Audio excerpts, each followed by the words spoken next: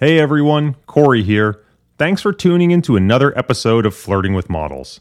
If you're enjoying the show, I'd greatly appreciate it if you'd take a moment to rate, review, and most importantly, share with a friend. Word of mouth is how this podcast grows. And if you'd like to learn more about Newfound's platform of return-stacked mutual funds, ETFs, and model portfolios, head over to returnstacked.com. Now on with the show. All right, 3, 2, 1. Let's do it. Hello and welcome, everyone. I'm Corey Hofstein, and this is Flirting with Models, the podcast that pulls back the curtain to discover the human factor behind the quantitative strategy. Corey Hofstein is the co-founder and chief investment officer of Newfound Research. Due to industry regulations, he will not discuss any of Newfound Research's funds on this podcast. All opinions expressed by podcast participants are solely their own opinion and do not reflect the opinion of Newfound Research. This podcast is for informational purposes only and should not be relied upon as a basis for investment decisions. Clients of Newfound Research may maintain positions in securities discussed in this podcast. For more information, visit thinknewfound.com. If you enjoy this podcast, we'd greatly appreciate it if you could leave us a rating or review on your favorite podcast platform. And check out our sponsor. This season, it's me. People ask me all the time, Corey, what do you actually do? Well, back in 2008, I co-founded Newfound Research. We're a quantitative investment and research firm dedicated to helping investors proactively navigate the risks of investing through more holistic diversification. Whether through the funds we manage, the exchange-traded products we power, or the total portfolio solutions we construct, like the Structural Alpha Model Portfolio Series, we offer a variety of solutions to financial advisors and institutions. Check us out at www.thinknewfound.com. And now on with the show. In this episode, I speak with Michael Green, Chief Strategist at Simplify ETFs. In a first for the Flirting with Models podcast, we recorded this episode live at the ETF Exchange in Miami in early April 2022. Given Michael's eclectic background, our conversation is wide-ranging. He has traded everything from small-cap value to commodities to housing derivatives to long volatility, and so we try to find the common elements and themes across his career. One that sticks out is his quote that, quote, "It's not enough to do the analysis, there needs to be a trade there as well." Michael has become well known for his view that passive investing may now represent a systemic risk to markets. We discuss the origins for this view, how it has evolved over time, counterpoints to the view, and the trade that ultimately pairs with the analysis. Finally, we discuss the Simplify High Yield Plus Credit Hedge ETF, the first strategy from Simplify that really has Michael's fingerprints all over it. I hope you enjoy my conversation with Michael Green. All right. Well, this is going to be a special episode for me, Flirting with Models. I normally tell my guests that maybe the best thing about a podcast is that it's pre-recorded, no one's watching, it's not live, we can edit out all the mistakes. This is the exact opposite. We're here at the Exchange Conference in Miami in front of a guest audience. I have a very special guest with me, Mike Green. I'm really excited to have this conversation. You and I have been talking back and forth, or maybe I should rephrase that. You've been educating me for 2 years now, but I got you in the hot seat, and I'm excited about the opportunity, so thank you for joining me. I'm excited to be here, and that's not at all a fair characterization. You're one of the people that I call and regularly say, hey, is this completely crazy, the way that I'm looking at this or presenting it? And I personally have been thrilled with the way you've taken some of my work and run with it with your liquidity cascades paper, et cetera. So well, thank you. Thrilled to be here. Flattery will get you everywhere with me. Like it. So let's start off. I would assume most of my listeners, and probably the audience here, knows who you are, knows your background, but let's just set the table, because I'm a big believer that experience ultimately influences beliefs. So let's start the beginning of your career. You've had one of the widest ranging careers in finance of just about anyone I know. Talk me through it. Well, I think that's code phrase for you're reasonably old, but like many in the industry, I got my start in the late 80s, early 90s. I went to University of Pennsylvania's Wharton School of Business for undergrad. Came out of there actually deciding that I was much more interested in understanding how businesses work than how markets work. went into management consulting and developed an expertise in valuing business units for M&A purposes. That was a really interesting time because the technology that they taught you at Wharton back then, things like discounted cash flow analysis or NPV analysis or internal rate of return, et cetera, was not really something I would describe as broadly distributed. I mean, even sitting down and aggressively learning how to program or build models in Excel. And actually back then, you're too young to remember, but it was Lotus 123 that I originally learned on a lot of this stuff. Microsoft Excel became the standard a couple of years later. That information was not broadly distributed. And so there was a tremendous comparative advantage that you had coming out of college, being educated in that, being able to run the discounted cash flow analyses that put you immediately into kind of the elite space, whether it was a Goldman Sachs or a Morgan Stanley analyst, et cetera. Recognize that there was an opportunity to codify some of the tools and techniques that had been built. And so relatively soon after going into management consulting, I bailed out and went into software development, which was not totally foreign, having come from Silicon Valley originally. And so we built a software package that was focused on valuation tools for use by corporations. And one of my mentors, Mitch Julis, one of the founders of Canyon Partners, stumbled across our stuff in 1996 and said, hey, this is a fantastic valuation engine you have. Could you link this to the public equity databases like CompuStat so that we could auto-populate it and do valuation analysis on publicly traded equities? That pushed me into the public equity space, the valuation of public equities. We built the software tool to facilitate that. And that in turn led to the sale of the company in 1999 to a firm called Holt that in turn was acquired by Credit Suisse. And maintain those relationships and that association even today. We'll hopefully talk later about some of the products that we've done at Simplify that rely on that type of stuff. But when we sold the software company, I had spearheaded the growth in the investment management business, recognized that there was an opportunity to actually go and apply these tools and these insights into the investment management business. And so was hired by one of my clients, a firm called Moody Aldrich Partners, to step in initially as an analyst and then ultimately as a portfolio manager for their small cap value strategies. That was a choice on my part, being young and naive and convinced that valuation was the golden insight, as many were back in that time period, recognized that the U.S. small cap value had become extraordinarily cheap relative to the rest of the universe. And so when I made this transition in June of 1999, I was completely convinced that my path was in front of me. This is going to be very straightforward. We're just going to do a better job of analyzing the weighted average cost of capital to the third decimal point and forecasting out the cash flows. And we're going to get all the answers in place. And I proceeded to get my butt kicked for the next, give or take, 9 months, as I discovered that the theory behind valuation as a weighing mechanism while the market is a voting mechanism was absolutely clear and unequivocal in that time period, where the real threat to small cap value was not so much that you got the analysis wrong as much as it is that nobody cared. There was just absolute neglect. One of the interesting things that's changed over the past 25 years is the frequency with which investors rebalance their portfolios. And so if you imagine going back to that time period, you would typically have investment management, investment committee meetings on an institutional side. They would make an allocation and then try not to touch that money for basically 3 years. That period from give or take 1998 until 2000 manifested in the dot-com cycle. And then as you came into March of 2000, a really interesting event occurred. You'd had such dramatic outperformance from the technology names and from the kind of speculative dot-com space that you began to see institutions reallocate away from it back into small cap value. And that was kind of one of the first insights I had on the magnitude and the impact of flows.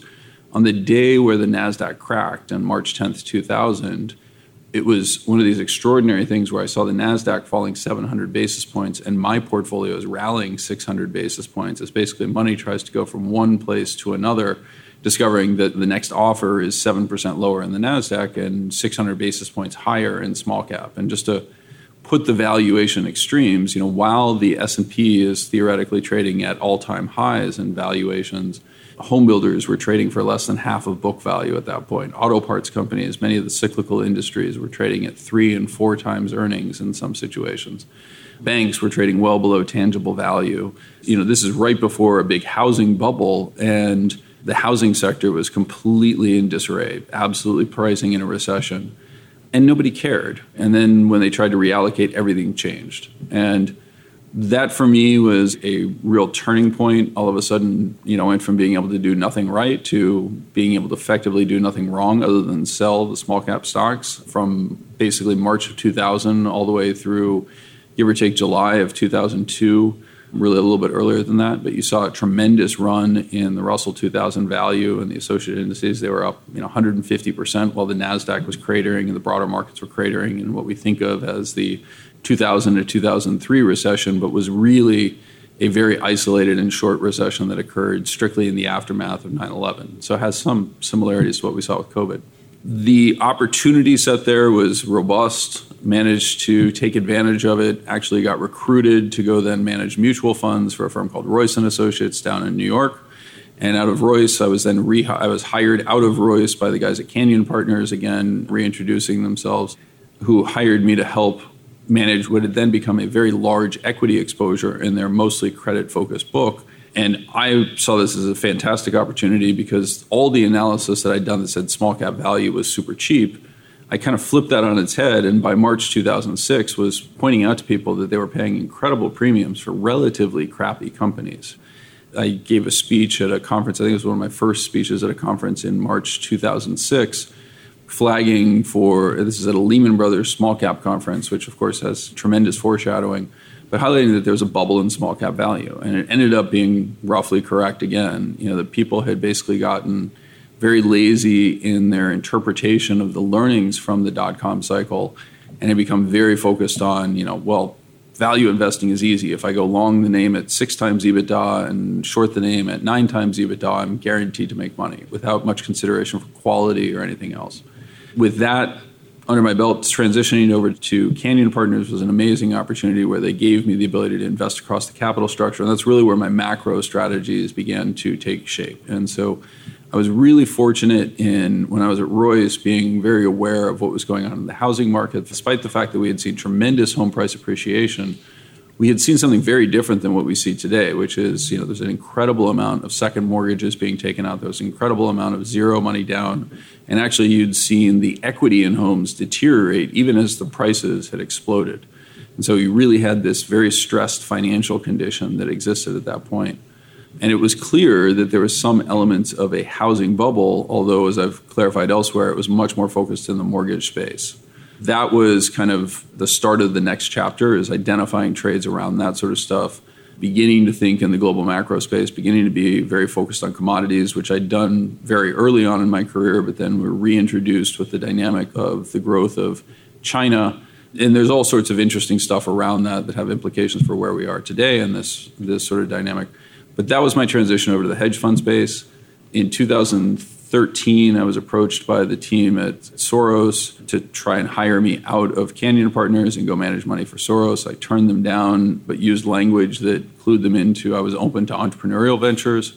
They decided to seed a hedge fund called Ice Farm Advisors that I founded and ran from 2014 through 2016. Absolute epic disaster, not on a returns basis, but on a business basis. And I think that's one of the things that's most important for people to understand is that there's a huge leap between managing money and particularly managing money for other people. So you're working as a cog in a machine at a Canyon Partners or a Royce or a Moody Aldrich Partners where the infrastructure is set in place and you can focus yourself strictly on the investing side and the actual process of running a money management business that has all sorts of issues associated with it that you don't romanticize or think about as you're actually going through it. When I finally shut that down in 2016, I took a sabbatical for a while, and that's where a lot of the interesting stuff that you and I will probably end up talking about in terms of the insights on what was happening in the markets. Because even at that point in time, I was still very much convinced that the general idea of valuation was really going to be the overriding theme. And so people just were not paying attention, that they lost track of what was going on in valuations. And it became really clear to me as that 14, 15, 16 time period kind of rolled around that there was something that had been deeply missed in the discussion around what had happened in the dot-com cycle. One of the more interesting things that happened in that time period was the behavior of the Shanghai stock market in the 2014 to 2015 time period when it basically went up 500%. And the narrative on the street became very much, well, China's re-equitizing, right? They're figuring out how to get rid of debt. We did an analysis where we realized there was something totally different happening. that what was actually occurring was that Western investors were trying to pile into China through futures in Singapore. And they were kicking off a really interesting dynamic where the structure of the Shanghai futures, the Shanghai indices, were that they were market cap weighted. Now, again, most people don't think that that has any difference from where we are today in the US markets, but that's actually what we were in the 1990s. In 2003, 2004, we changed the structure of indices in most regions around the world to be float weighted. And China didn't have that feature. And so what we were seeing in China was a really interesting dynamic where the gains that were occurring in the Shanghai index were not in the large liquid names. They were actually occurring primarily in the small, illiquid, low float names. There are many names in the Shanghai stock market that had less than 5% of their float outstanding. And so what was occurring was a byproduct purely of market structure, purely of index structure. Money was trying to go into the futures. That money was then in turn being invested by futures brokers who were trying to create a non-arbitrage condition, replicating the index domestically. But when they did that, they were trying to go out and buy in proportion to the market cap these super small, thinly traded securities. And the rules of the Shanghai Exchange were that individual securities had a 10% limit up feature. And so if they went up 10%, similar to like corn or sugar, et cetera, they just wouldn't trade, but that price would then be entered into the index for replication purposes. And so we just saw this happen over and over and over again, where the actual gains that were occurring in the Shanghai stock market were a function of stocks going limit up and never actually transacting. And they would repeat it the day after and the day after the day after. The record was at one point something like 10% of the stocks in the Shanghai were limit up. In other words, not transacting at all. And the most extreme example that we saw was a single stock that was up 10% every single day with no transactions for 32 consecutive days. All right, so 1.1 to the 32nd power. That's an awful lot of compounding in a very short period of time. And it takes this company and turns it from completely irrelevant into functionally a market cap giant that is then a bigger and bigger portion of the indices. And the minute the flows went the opposite direction, the behavior completely reversed. And suddenly stocks were going limit down with no actual trading information, whatever. That insight, combined with a paper that came out in 2016 by Lasse Peterson at AQR, who's a brilliant analyst, in my opinion, under-recognized for the work that he's done, even though he has a lot of recognition. He introduced a paper called Sharpening the Arithmetic of Active Management. And he introduced a really simple idea at that point, which was passive indices are not passive at all times. By definition, in Bill Sharpe's 1991, The Arithmetic of Active Management, the definition of passive is somebody who never transacts. And what Lasse recognized was that when indexes went through rebalancing, that created the opportunity where they were forced to transact. It created the opportunity for active managers to outperform. Now, this has absolutely happened. And if you look at many of the more innovative and successful hedge funds like Millennium, my understanding is about a third of their business is strictly tied to index arbitrage at this point. But there was another thing that Lasse didn't hit on in that paper that jumped out at me, which is, wait a second, that's a great insight. Just the highlighting within Bill Sharpe's paper that the definition of passive is somebody who never transacts. Because what I'm actually seeing is every single day inflows are happening to the Vanguards, BlackRocks, State Streets, et cetera, of the world, which meant that they're transacting every day. So they're never passive.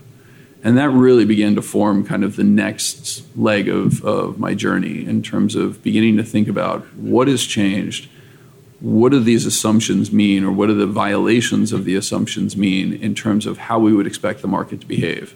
And from that point, it basically became an all-consuming passion to try to understand those dynamics and identify trading opportunities around them.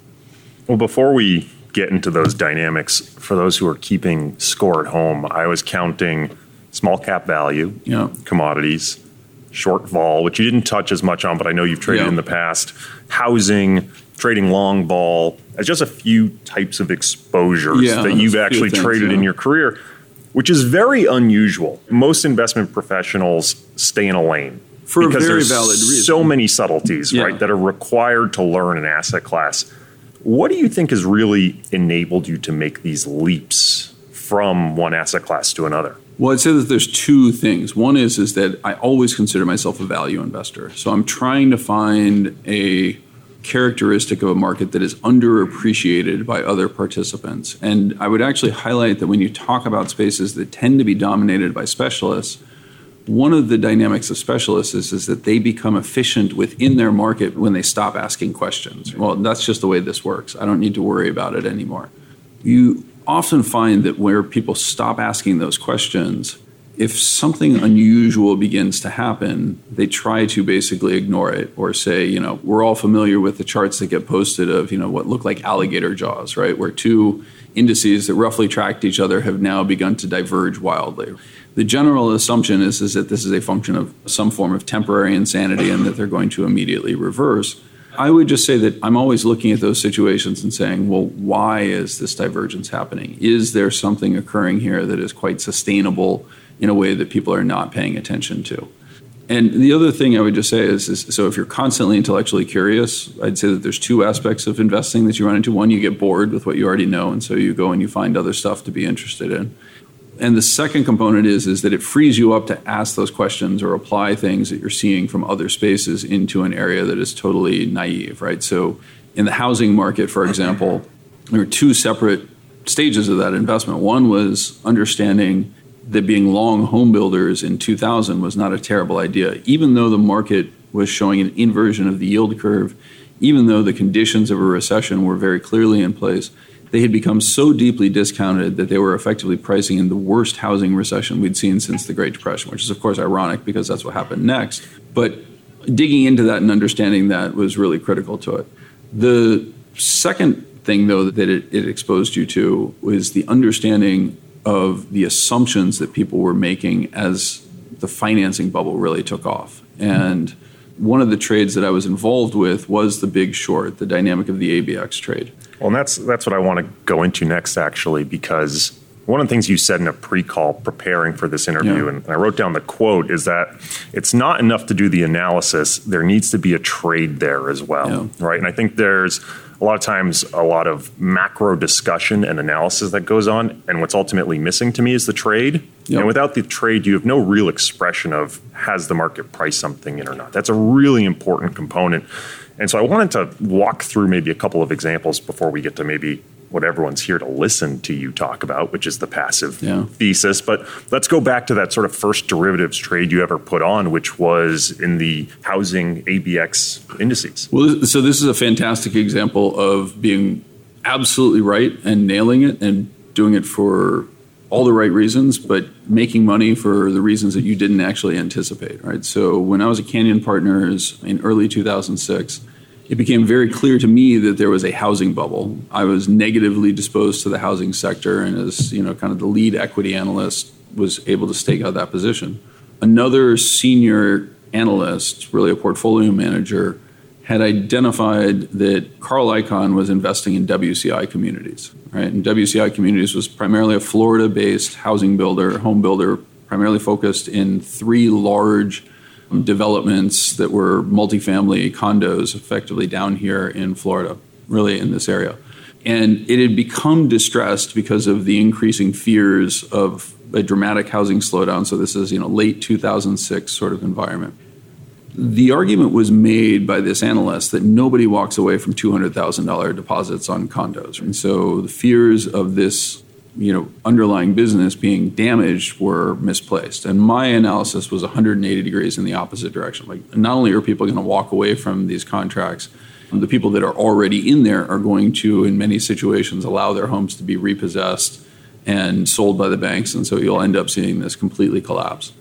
That felt somewhat laughable at the time, ended up being exactly what happened. But the irony was that we decided we were going to make this $200 million investment if we could get comfortable with a hedge. And so as a hedge, I proposed that we would do this new ABX index that had been presented to me by Goldman Sachs, that I had become familiar with the mechanics of it in some initial presentations by Morgan Stanley and Merrill Lynch. And so this is one of the great ironies, is that the research was all out there. It was all being shared.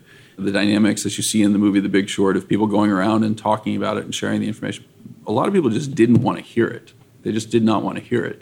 And so what we did was we hedged the position with an exposure in ABX that we figured would compensate us if the ABX deteriorated to a historically low level, which was in the low to mid 90s, basically, right? So doing the math on a $200 million position, if you're going to hedge that position largely against a give or take 10% decline, you want to put somewhere in the neighborhood of $1.5 billion to $2 billion on, right? We actually ended up deciding that we were going to be really conservative, and we ended up putting like $3 billion worth of ABX on, with the idea being, well, a 5% decline in that index would compensate us for the risk in the home builders. Not only did the home builder go bankrupt, but the ABX went to 60, right? Which then translates, of course, to about $1.5 billion of gain. And the perception that you nailed the trade, you got it absolutely right, but I missized the hedge, et cetera, right? So that was one of these really interesting situations where the trade was just better than you could have ever imagined. You didn't realize to the extent to which that was going to deteriorate. And so a lot of people that ended up getting that trade right, like I'll just lay it out there, like most people did not expect the AAA ABX to go into the low 60s. They expected it to go into the 90s. And what had occurred there was a foreshadowing of what ended up happening with products like the XIV, where the relationship and the assumptions that existed in the market, in particular, it didn't have anything to do with Bernanke or Greenspan hiking interest rates and people not being able to afford the teaser rates when they flipped over. It literally was a function of an assumption in something called the Gaussian distribution copula that around the correlation of defaults in mortgages and price behavior. The assumption was that the correlation was about 30%. It ended up being about 95%. And that relationship was enough to kick off a waterfall of defaults that just blew all these products to smithereens. You just alluded to another major, fairly well-known trade in your career, which is the XIV blow-up. Yeah. You pretty famously spoke at a conference in 2017. I think Chris Cole was on the panel with you and Nick Cherney of Velocity Shares. And you and Chris both emphatically said that XIV had a very large risk of going to zero. Mm-hmm. Nick took the other side of that. History is written. Right. You were proven. Right. Yeah. You were proven correct. And I don't want to sort of beat the logic of that trade to death. I think in hindsight, it's very obvious. What I'm more curious about is what was the catalyst for even looking into that trade? How did you get there? So the super low vol environment of 2017 is what actually had led me to become very directly involved. And so if you remember, and this happened in 2014 and 2015 as well, you entered into this regime where you would have days where the S&P would move at an annualized rate of volatility in the 2, 3, 4% sort of range, right? Something it had never seen before in history. And in understanding that trade, it actually became very clear that there was a structural feature that had occurred in the market that was a function of regulatory arbitrage. And so just very specifically, something called CCAR, capital adequacy ratios, is a byproduct of the Volcker rules. Those had an arbitrage difference between short volatility positions and long equity positions. The capital that was required to carry a long equity position, you had to ensure, effectively hold capital against that equity long as a bank for an immediate 30% decline, effectively repeating the events of 1987. The analogous position for a short volatility position was a 10-point jump in the VIX. Right now, that's off of whatever level that you started with, and quite frankly, that's an absurd comparison because most estimates of the VIX behavior in 1987 that it went from somewhere around 16 to somewhere in the neighborhood of 140. So not at all comparable at all. But what it had created was conditions where, for capital efficiency reasons, everybody on the street would prefer to hold their positions as a short volatility expression. This was occurring simultaneously alongside the growth of the VIX ETFs, and in particular the inverse VIX ETFs. And so you were creating conditions where the volatility surface and the volatility market was increasingly driving the behavior in the equity markets. And you could mechanically see this through the hedging activity that was occurring. I've shared pretty broadly a video that shows the dynamics of what an algorithmic balancing of Greek exposures looks like. It's like an inverted pendulum, where you're trying to balance your delta hedging to hold your Greek exposures. If you do that with algorithms, you can bring it to fantastically low realized volatility levels. And that's exactly what we were seeing in the markets. So as I was trying to understand this, it became clear that this supply of volatility coming out of the retail space in products like XIV was a critical contributor. And then I became aware of a second component, which is a competing product. So it wasn't actually XIV, it was SVXY, which was offered by ProShares. had long-dated leap put options against it. What had become painfully clear to anyone who was paying attention to it was that this had become very much a tail wagging the dog dynamic.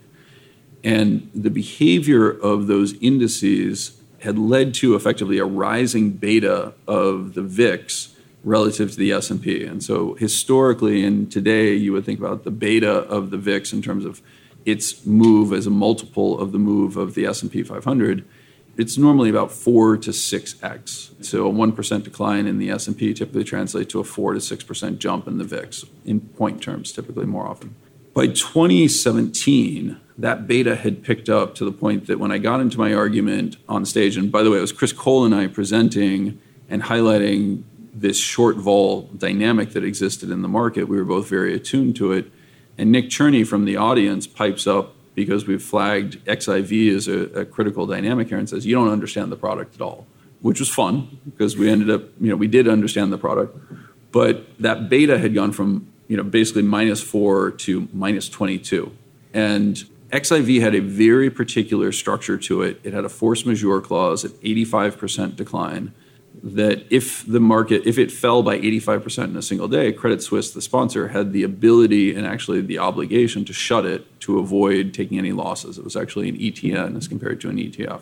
And so a very, very simple calculation was, well, wait a second, if you're running a 22 beta and it is an 85%, minus 22 beta, and there's an 85% shutdown, well, all you need is a 4% decline in the S&P for this to occur. How frequently does a 4% decline in the S&P happen? Well, guess what? The answer turns out to be there's a roughly 95% probability that will occur over any given 2-year period. We've seen multiples of those in the past couple of years.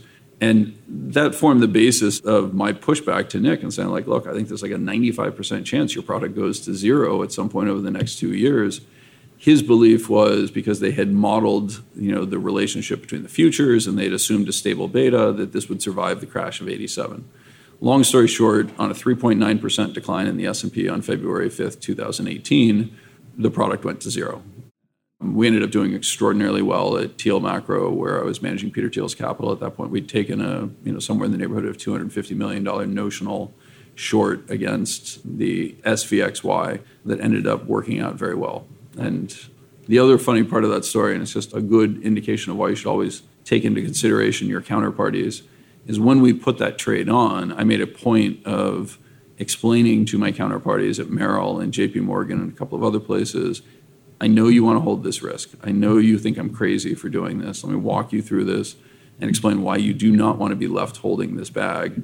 And of course, afterwards, in a form of gratitude, they basically released all the details to the press, and that's why I became relatively famous.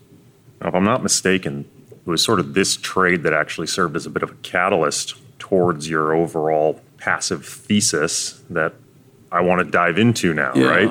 This sort of almost was a microcosm of a bigger picture of what you see going on today.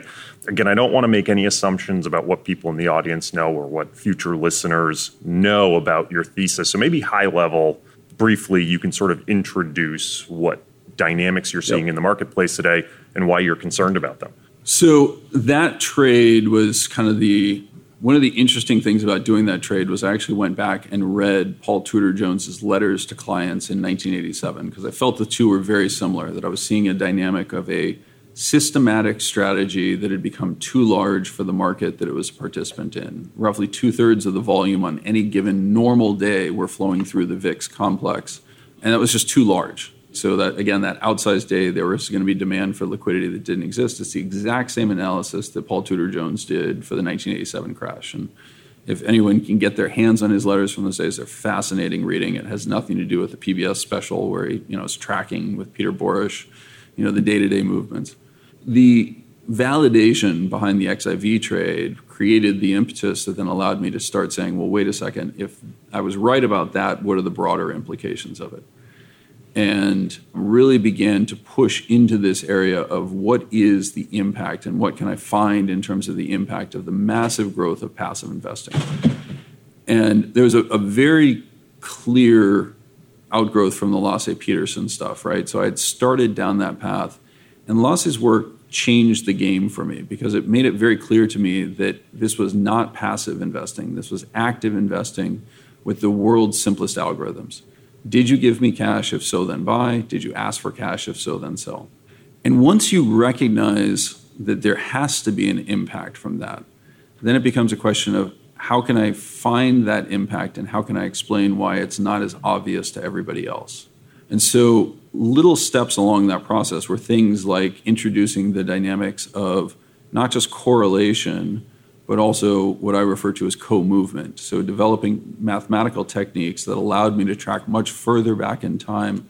Was I beginning to see securities move together in a way that you would expect under passive investing? What happened if I did things like adjust for the realized volatility, recognizing that the type of volatility dampening that I was seeing in the volatility space has a natural depressive impact on things like correlation?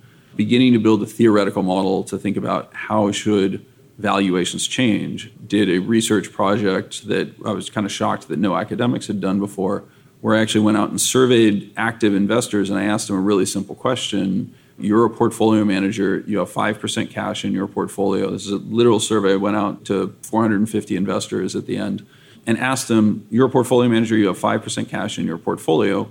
What is your marginal propensity to buy or sell based on inflows or outflows, establishing marginal propensity curves, right? Marginal propensity to buy, marginal propensity to sell curves. That doesn't exist in the academic literature. Nobody had thought to kind of build supply-demand curves in terms of securities. The insights that came out of that were incredibly interesting because what you discover is that valuation actually is an endogenous feature of a market in which the participants discount. And when you begin replacing those discounting, and by discounting I mean less willing to buy at 30 times earnings than you are at 1 times earnings, for example, right?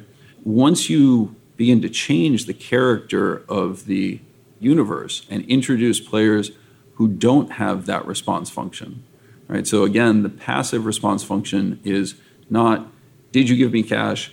Is it a good time to buy? Therefore buy. It's, did you give me cash? If so, then buy. There's no filtration. It's 100% propensity to buy or sell. Began building agent-based models to simulate what the implications of that were. And as you know, you've seen my research, the theoretical models just fit the empirical with astonishing fidelity. And it became very, very clear to me that something quite important was happening. I pulled together all of my research and began traveling around the world. I contacted people like yourself that are thoughtful in the space and basically put it in front of peers that I respect and said, look, this is what my data is leading me to. Tell me how I'm wrong. And the frightening thing was first, other asset managers couldn't explain to me why I was wrong. And then when I began to go to the regulators and talk to the Fed and the IMF and the BIS, et cetera, nobody had a pushback. Everyone's reaction was some variant of, well, I don't see how this can possibly be correct, but I can't find anything wrong with your math. And so that really is kind of what kicked it off, is that broad detective work. The insight is very straightforward. If you change the rules by which participants behave, the market is going to change. Just imagine yourself, you're in a Moroccan souk and you change the hours. So you shorten or lengthen the hours. Well, what is the frenetic activity that's going to be occurring at rush hour? It's going to be different if they have fewer hours to sell in the day, right? If you place limitations on can you use cash or do you have to use credit cards, right? You're going to see very different behavior. So we know that a market has to change based on the behavior of its participants. But it wasn't until Lasse Peterson's piece that I really actually realized that going back to the very definition that Bill Sharp introduced in his paper, passive in Bill Sharp's paper is defined as somebody who never transacts. Oh my God, how do you get into the market then? If you can't transact, you can't get into the market. If you can't transact, you can't get out of the market, right? I mean, State Street has a exhibit here at the ETF conference, highlighting be careful what you get into and make sure you can get out, right? Well, if you never transact, you don't have to worry about that. So you have this really weird dynamic where the model we know can't be true, and yet roughly 50% of managed assets are now managed under the assumptions of a model that we empirically know is false. One of the sort of armchair critiques I see all the time, people throw this one at you on Twitter, I see it quite frequently, is they'll point to a big mega cap stock, like Facebook, Meta, down 20% after earnings. And they'll say, see, passive isn't supporting this. This is clearly an active repricing.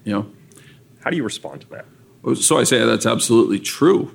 But what they don't appreciate is, one, the magnitude of inefficiency that exists in a market that can take a large cap name like Facebook and cause it to lose $200 billion or $300 billion in market cap in a single event, speaks to a broader issue of, are markets really efficient? I mean, nothing that dramatic came out in that news. And the theory of information-based markets suggests that any number of people were incentivized to figure that out. What's interesting about that is it's actually an argument for my theories, because what's actually happening there is Vanguard receives no incremental information when Facebook has a terrible quarter or when Cisco reports that there's a slowdown in customer order activity. There's nobody even paying attention to that. What they're assuming is that the last price is the correct price. And once they have exhausted their buy or sell orders for the day, there's nothing left to do, right? So if an excess of sell orders comes in, and in particular if it comes in after the market is closed, when Vanguard or others are not going to be particularly active, well, suddenly the market that you had assumed as an active manager was liquid with a deep bid to it turns out to be very illiquid and the correct term is inelastic, capable of huge changes in price for relatively small changes in supply and demand. And it's that inelasticity that I focus people on, or I try to focus people on. Effectively, the market is becoming more and more brittle. That incremental buy order that comes in has no natural seller anymore. That incremental sell order that comes in has no natural buyer anymore. And so on the individual stock, you get these crazy outsized moves. And yet for the indices themselves, you experience this bizarre, super high Sharpe ratio, marching upwards sort of dynamic that's characterized effectively by what I describe as a mindless Borg receiving flows every single day that lead it to buy.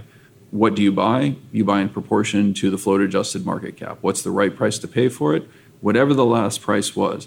If the price goes up, should you hold off on your purchases? Absolutely not, because that would be contrary to your investment thesis. All of these things are coming together to create the behavior that we're seeing in markets today. There's this idea that to get to the root cause of something, you have to ask why 5 times, right? And I think that first time we spoke was maybe summer of 2019. Yeah, I think that's right. You presented to me, and I think my gut reaction is this guy is absolutely insane. Yeah. But still your gut reaction. Absolutely. Okay, yeah. But the bug you put in my head was, instead of asking why 5 times, sort of asking who 5 times, or even how. Yeah. And you see this in financial media, they doing something. You start asking who enough times. They? Who is exactly. they? Who is transacting? How are they transacting? And 2 big who's that have emerged over the last 20 years are target date funds, and at the risk of maybe being a little bit heretical at this conference, ETFs. Yeah. What are your views as to sort of how you see these new who's impacting markets? So ETFs are actually a very interesting component because in some ways they've made the data analysis dramatically richer. We know the daily flows associated with ETFs.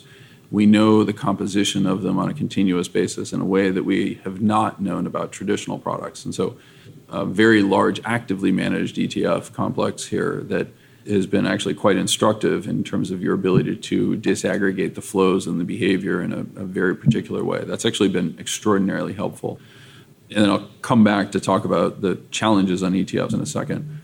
Target date funds, I know everybody kind of knows what they are, but they are a relatively recent innovation. It is a systematic allocation mechanism that's used primarily in 401ks and for retirement vehicles. That is a fund of funds allocating on the basis of how old you are, right? Target date funds didn't exist prior to 2003. They were introduced in 2003, became part of a staple inclusion into 401ks in the aftermath of the Pension Protection Act of 2006, and actually became the default investment vehicle for about 85% of 401ks starting in 2012. In 2006 and 2012 was introduced the concept of what's called a qualified default investment alternative. This was part of the whole nudge framework. One of the real problems with 401ks was relatively low adoption rates and relatively low investment rates. So if you got a job, you had to opt into a 401k, which meant you were receiving less in your paycheck, right, than you normally would. In 2006, that changed from opt-in to opt-out, which dramatically improved participation rates. And then the second thing that was a concern prior to 2006 was even if you did participate, the selection of funds was left up to the investor, And oftentimes they would just leave it in a money market fund. So you would accumulate cash over time. In 2006, they introduced the concept of a QDIA, Qualified Default Investment Alternative. And in 2012, that QDIA became a target date fund. And so what this means is the HR manager at your corporation basically selects the fund that you're going to go into, and 85% of the time people just stick with that, right? That's led to explosive growth. So target dates have gone from non-existing to slightly larger than hedge funds in the space of about 12 years. I think from less than 10 billion in 2003 to 3.5 trillion today. Yeah, correct. And about 85 cents of each 401k dollar now coming in comes through target date funds, which is pretty remarkable when you consider that the highest earning individuals, those 55 and above, who are still participating in 401ks and making those allocations, they tend to be underrepresented in things like target date funds, right? Because they've got legacy investments, et cetera. So it's basically 95% of the 25 to 35-year-olds out there are investing almost exclusively in target date funds. Vanguard has the statistic that by 2025, I think it is, they expect 85% of all of the accounts that they touch through the 401k space will have a single asset, the target date fund. Right now, that's a huge deal because that means that none of the mutual funds that I grew up managing, none of the active manager platforms, et cetera, are even being considered for people's retirement purposes. And so everything is flowing into these vehicles. Now, that creates a bunch of interesting dynamics. One, it means everybody's buying the same thing. So if I go into a Vanguard target date fund, whether I'm 35 years old or I'm 65 years old, my equity exposure is going to come through the Vanguard Total Market Index, and it's going to come through the Vanguard Total International Index. Those are two components. And I'll have a bond allocation through the equivalent of BND, the ETF, or the Bloomberg Barclays Bond Index, which is 70% U.S. Treasuries and mortgages, 30% investment-grade credit, and then an international expression of the same thing. And then once you cross, I believe it's 45 years old, they start to introduce an element of inflation protection into it. But literally, those 5 funds now define the investment landscape for something like 60% of 401k investors. One, that creates an impossibly high hurdle for people to enter into the market because there's just this huge advantage of flow that is going to the Vanguards, BlackRocks, Capital Groups, et cetera. T. Rowe has a reasonable target date fund business. The second thing that that's doing is it's creating a systematic rebalancing. And so I'd mentioned early in my career, you would have these 3-year windows. Now, most target date funds rebalance on a monthly basis. And we're seeing a distinct pattern emerge where if stocks outperform bonds through the course of a month, that leads to allocation away from stocks and into bonds because you want to end up in that balanced position. The reverse is true. And if you look at major market bottoms for the past several moves, they've inevitably occurred with basically a week left in the month or a week left in the quarter, which is when you start to hit the manual rebalance in these target date funds. An academic by the name of Jonathan Parker at MIT has written a paper on financial innovation, the case of target date funds, and identifies that this is actually a primary stabilization mechanism that exists in the market that is slowly driving the correlation of things like bonds and equities towards each other, right? They effectively are becoming much more stable because the flows are balancing themselves, right? I mean, systematically enforcing a negative correlation in a way. Systematically enforcing it because if the bonds go up and stocks are down, then you're going to sell bonds and you're going to buy stocks, right? It is building this into the market. It's one of the pushbacks that I have to a certain extent against fears that the correlation between bonds and equities are going to go completely haywire.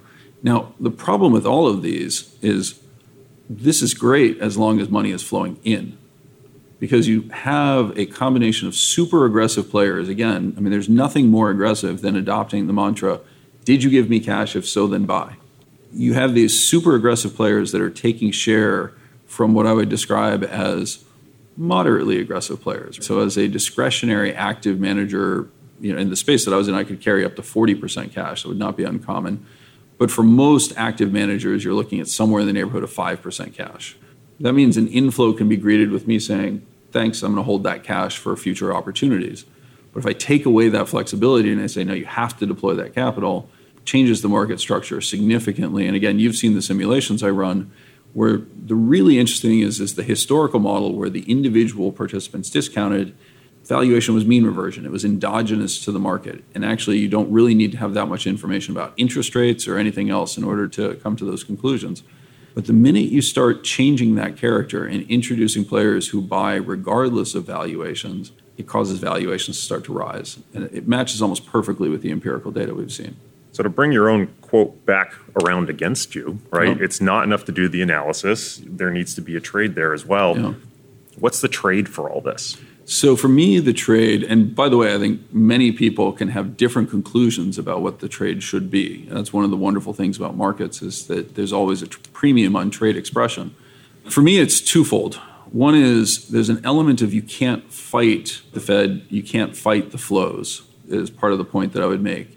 In the last year, we saw roughly $1 trillion net flow into U.S. equities in 2021. That sounds like an awful lot of money and everyone should be celebrating, but the reality is that was actually $1.3 trillion flowing into passive vehicles and $300 billion flowing out of active vehicles, right? So even in a market that exploded upwards and everybody benefited from the increase in AUM, we continued to see these outflows from active investors. That's a problem regardless because it effectively is amplifying these types of dynamics that we're talking about. You're firing people who are thoughtful and you're hiring mindless drones. The second thing that I would just highlight in terms of flipping it around and saying then what's the trade is if that's the case, you're foolish to try to not invest in the indices. As your base exposure, you should have low-cost index exposure. But the dynamics of this, and this is one of these things I really encourage everyone to do, just run the daily return series for the S&P 500 and look at what's happened to the skew in terms of the behavior. You're entering into a regime in which the majority of days are now more positive than they should be. So effectively, the center of the distribution, if you think about that normal distribution, which we all know doesn't fit, and then we imagine the Nassim-Taleb variant, which is a large left tail, if we replace that with what we actually are experiencing today, it's that the distribution has been shifted to the right. The median effectively is now really powerfully positive, but the left tail has grown in size. That means you want to maintain your equity index exposure, but you have to protect against the downside. And I've used the analogy elsewhere. It's like playing roulette at a roulette wheel that has become imbalanced. Red and black no longer come up 50-50. Red, meaning you win, comes up 70% of the time. It's a great game to be playing as long as the house is giving you odds of 50-50. But the downside is when black comes up, they shoot you. Like you need to have some form of insurance against that type of event. And so that's really what we've tried doing at Simplify is building products that take advantage of that. In just the simplest form, I've identified a dynamic of drift in the markets. And if that dynamic of drift is correct, the irony is somebody using a risk-neutral arbitrage approach, the way that you actually make markets in options assumes a risk-neutral arbitrage where put-call parity allows you to synthetically create any position, right? So you can have open positions that don't necessarily have somebody on the other side. The pricing on those is wrong if there's drift in the market. But the irony is if you're hedging with the underlying in that market, you effectively have a convex product that you're hedging with, you don't realize it. And so this is one of these weird situations where both the market makers can make money and those buying options can make money. It really just depends on the underlying configuration. But the danger scenario is people deciding that they're going to do some form of uncapped short volatility. And this has been one of the byproducts. We saw this in March 2020. We saw in February 2018. Strategies that had survived for decades suddenly blew up in totally unexpected ways. And I would expect that we're going to see more of that. You have a couple expressions of this idea. One of the products that was recently launched by Simplify definitely had your fingerprints all over it. And this will actually take us all the way back to the beginning of our conversation where you mentioned Credit Suisse and Holt. The Simplify Credit Hedge ETF, I might have gotten that name slightly wrong, ticker CDX. It's basically a high-yield exposure plus a credit hedge that you actually express with a long-short equity trade. And I was hoping you could maybe walk me through that because at first glance, it's not an obvious pairing. So when you think about credit is the equivalent to being short a put in the capital structure. You are putting up a fixed amount of capital and you're agreeing that you will take none of the upside other than the interest expense that you're receiving, the coupons that you're receiving, and you'll take all of the downside, right? That's the equivalent of being short a put. As I'd indicated, like those puts can be deeply mispriced in this type of environment. And so the question is, can I recreate that put structure in a way that costs me significantly less money? And the answer is because passive creates this right side bid, right? So this underlying bid for all types of securities that are in the indices, I can actually express a relatively unique approach where I'm going long quality equities, quality being defined as strong balance sheet, strong profitability, stable underlying business components, et cetera. So it's not as simple as saying, find a company with a lot of cash on the balance sheet, for example, which has very idiosyncratic risks. By going long that, I'm effectively taking advantage of the dynamic that equity is the residual security, so I'm buying a very deep in the money call. On the other side of the extreme are highly levered companies who within the capital structure effectively are sitting very close to the strike price of that debt contract. And so they have a unique characteristic where they spend basically their waking days and nights trying to figure out how to survive, and they are constantly forced to tap the capital markets. So if you construct a long-short portfolio, what you've done effectively is you've gone long a deep in the money call, you've gone short and at the money call, you've beta adjusted the two, and you've industry normalized them so you don't have other idiosyncratic factors. But that call spread that you've created is also, you can just flip it using put-call parity into you've now created a put spread. And that put spread behaves almost perfectly inverse to credit exposures. There's a theoretical underpinning behind it, which is totally consistent. The design of these indices, I actually tapped into my old firm Holt to work with me. This is actually a strategy I've used for a number of years to improve credit exposures. And so this is actually a product that we've created that takes advantage of that. I would add there's one additional layer of protection in there, which is we also have crash equity puts, because that equity long-short overlay is basically a put spread. We don't want to leave the extreme tail exposed, and so we have that. But the real advantage here is that we're not paying the premium to hedge credit. And so if you choose a credit expression that is long HYG, for example, and buying HYG puts or protecting that portfolio through continuous purchases of CDS contracts, you're going to lose money. You're effectively going to get the risk-free rate, and you'll probably end up actually underperforming that once you've adjusted and accounted for the bid-ask. We believe that by targeting this through the equity long-short overlay, we're able to not only hedge that credit exposure, but to add an additional, what's referred to as volatility drag premium, because the securities that we're buying, they don't need to issue shares. They tend to buy back shares. They don't need to issue new debt and constantly struggle with the risks associated with that. And so this is what underpins that product. The other thing that I think people miss about credit, I mean, we all are aware of the TINA type dynamic, but with high yield in particular, in this last cycle, we got to the point where the coupons were so low that the duration exposure of high yield was incredibly high. And what's happened in the high yield sell-off so far, where high yield has actually outperformed investment grade in a lot of ways, because investment grade has even more duration exposure than high yield. But almost all the losses we've seen in high yield over the past 6 months have been a function of risk-free rate moves. Very little of the move is actually tied to spread widening. That creates an opportunity. It suddenly becomes interesting to invest in high yield using a credit overlay. You're protecting against that credit risk while taking advantage of the much higher yields that you're achieving.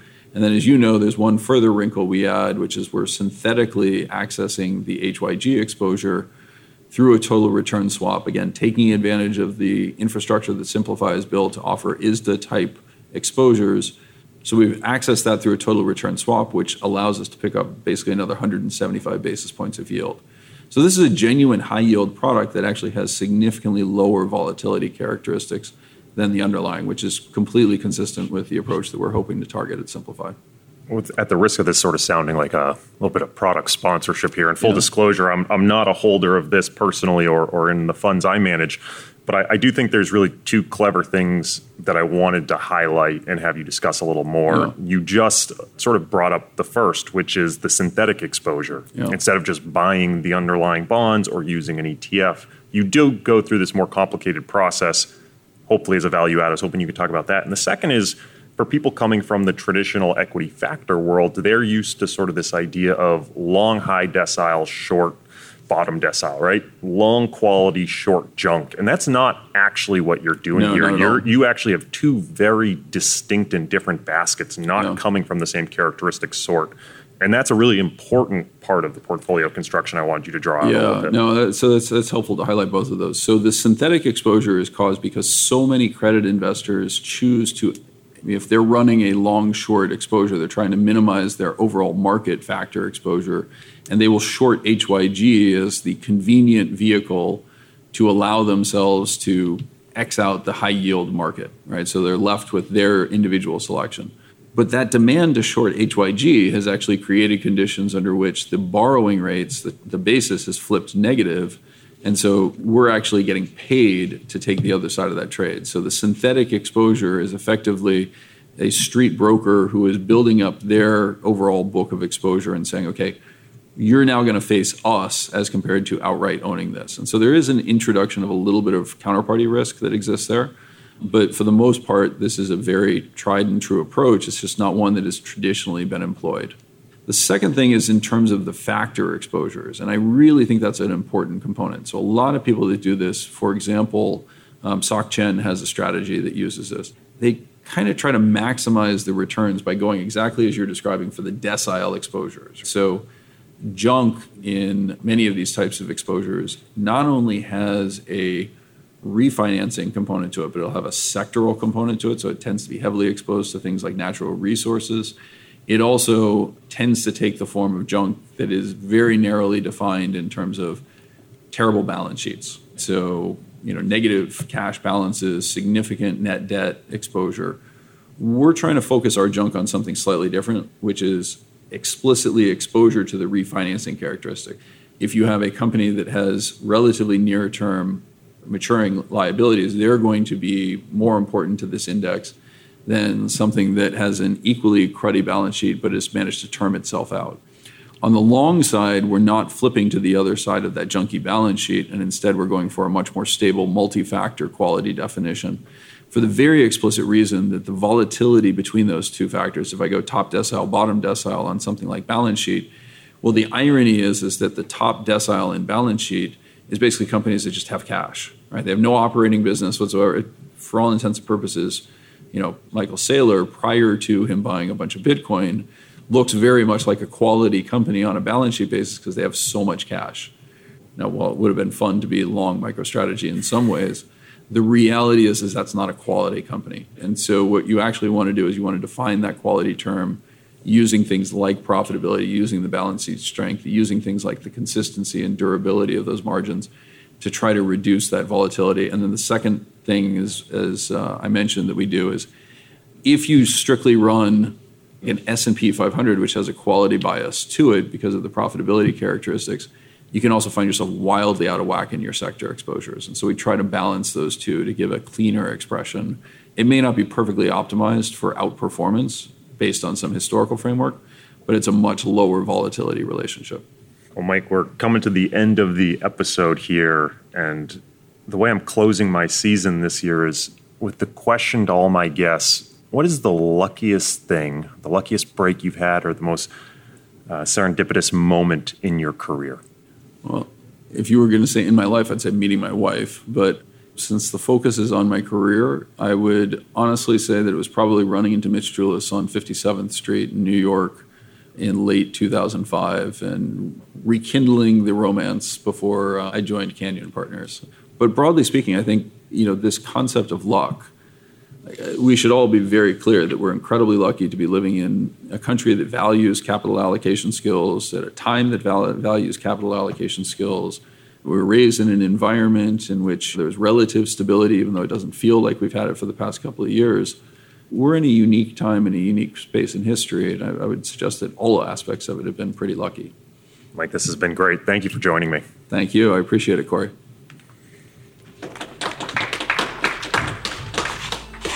Really well done. Oh, thank you.